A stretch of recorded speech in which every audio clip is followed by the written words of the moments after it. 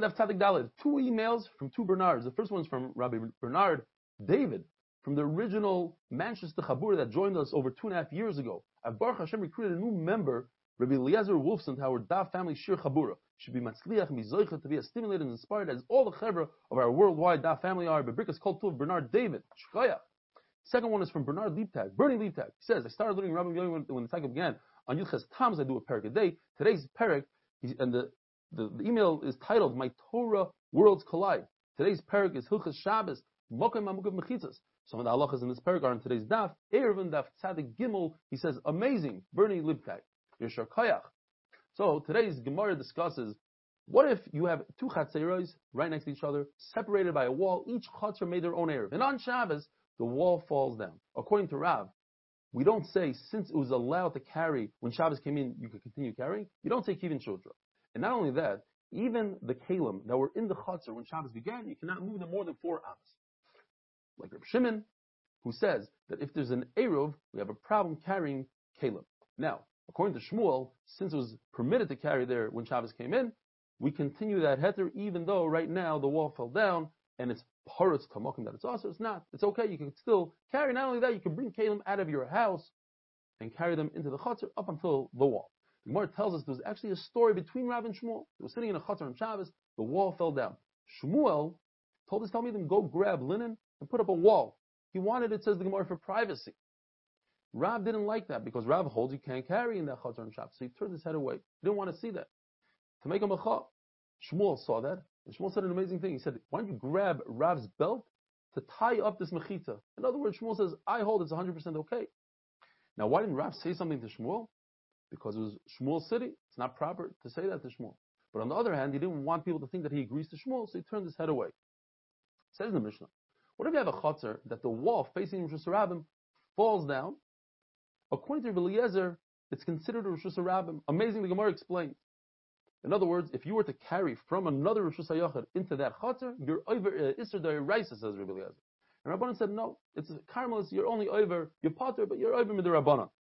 So the Gemara explains in 2 ways.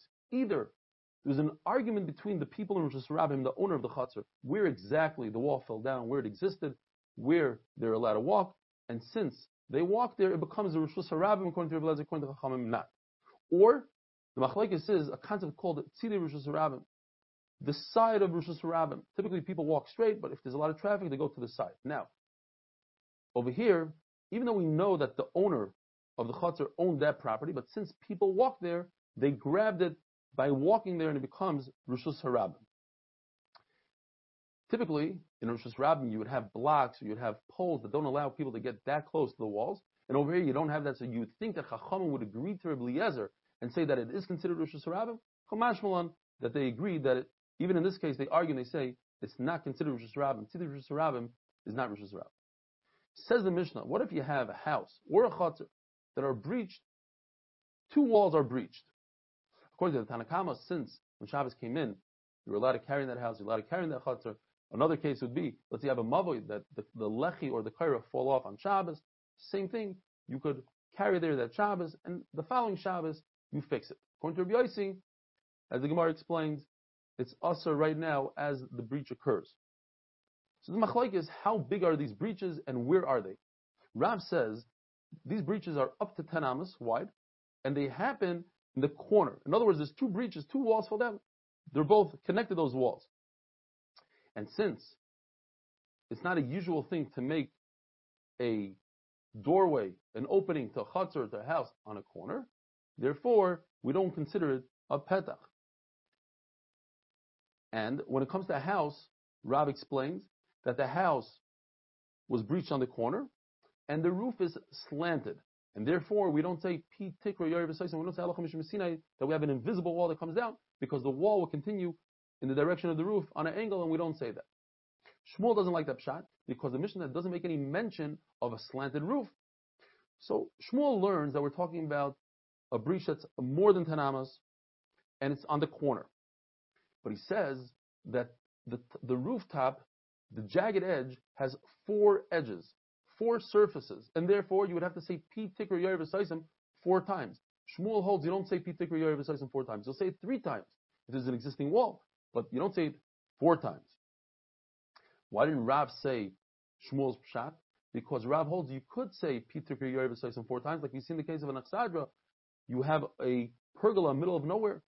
According to Rav, you could carry underneath the pergola, you say Pitikr Yorev Saisim. There's a machlekes in Gemara, two lashonos. The first lashon says that when it comes to a pergola, and it's less than 10 amas wide on each side, there's no machlekes. Even Shmuel agrees that you can say Pitikr in this case because they're like openings, psachim. The whole machlekes in Rav and Shmuel is when it's more than 10 amas. The second lashon says, no, more than 10 amas, everybody agrees that you can't carry underneath the Aksadra, and the machlekes is in less than 10 amas. There's a brayza that says that if you have a kaira, you have a beam that's 4 tefachim wide, and it's exposed on all 4 sides, like on holding up by nails, and it's in a churva, you can carry below the kaira. The same thing would be if this kaira is above water, you can draw water from below it. Says the Gemara, if it's less than 10 amas, according to the first lashon, and that goes even according to Shmuel, you can carry below. And according to the second lashon, that it would only go according to Rav. Have a wonderful day.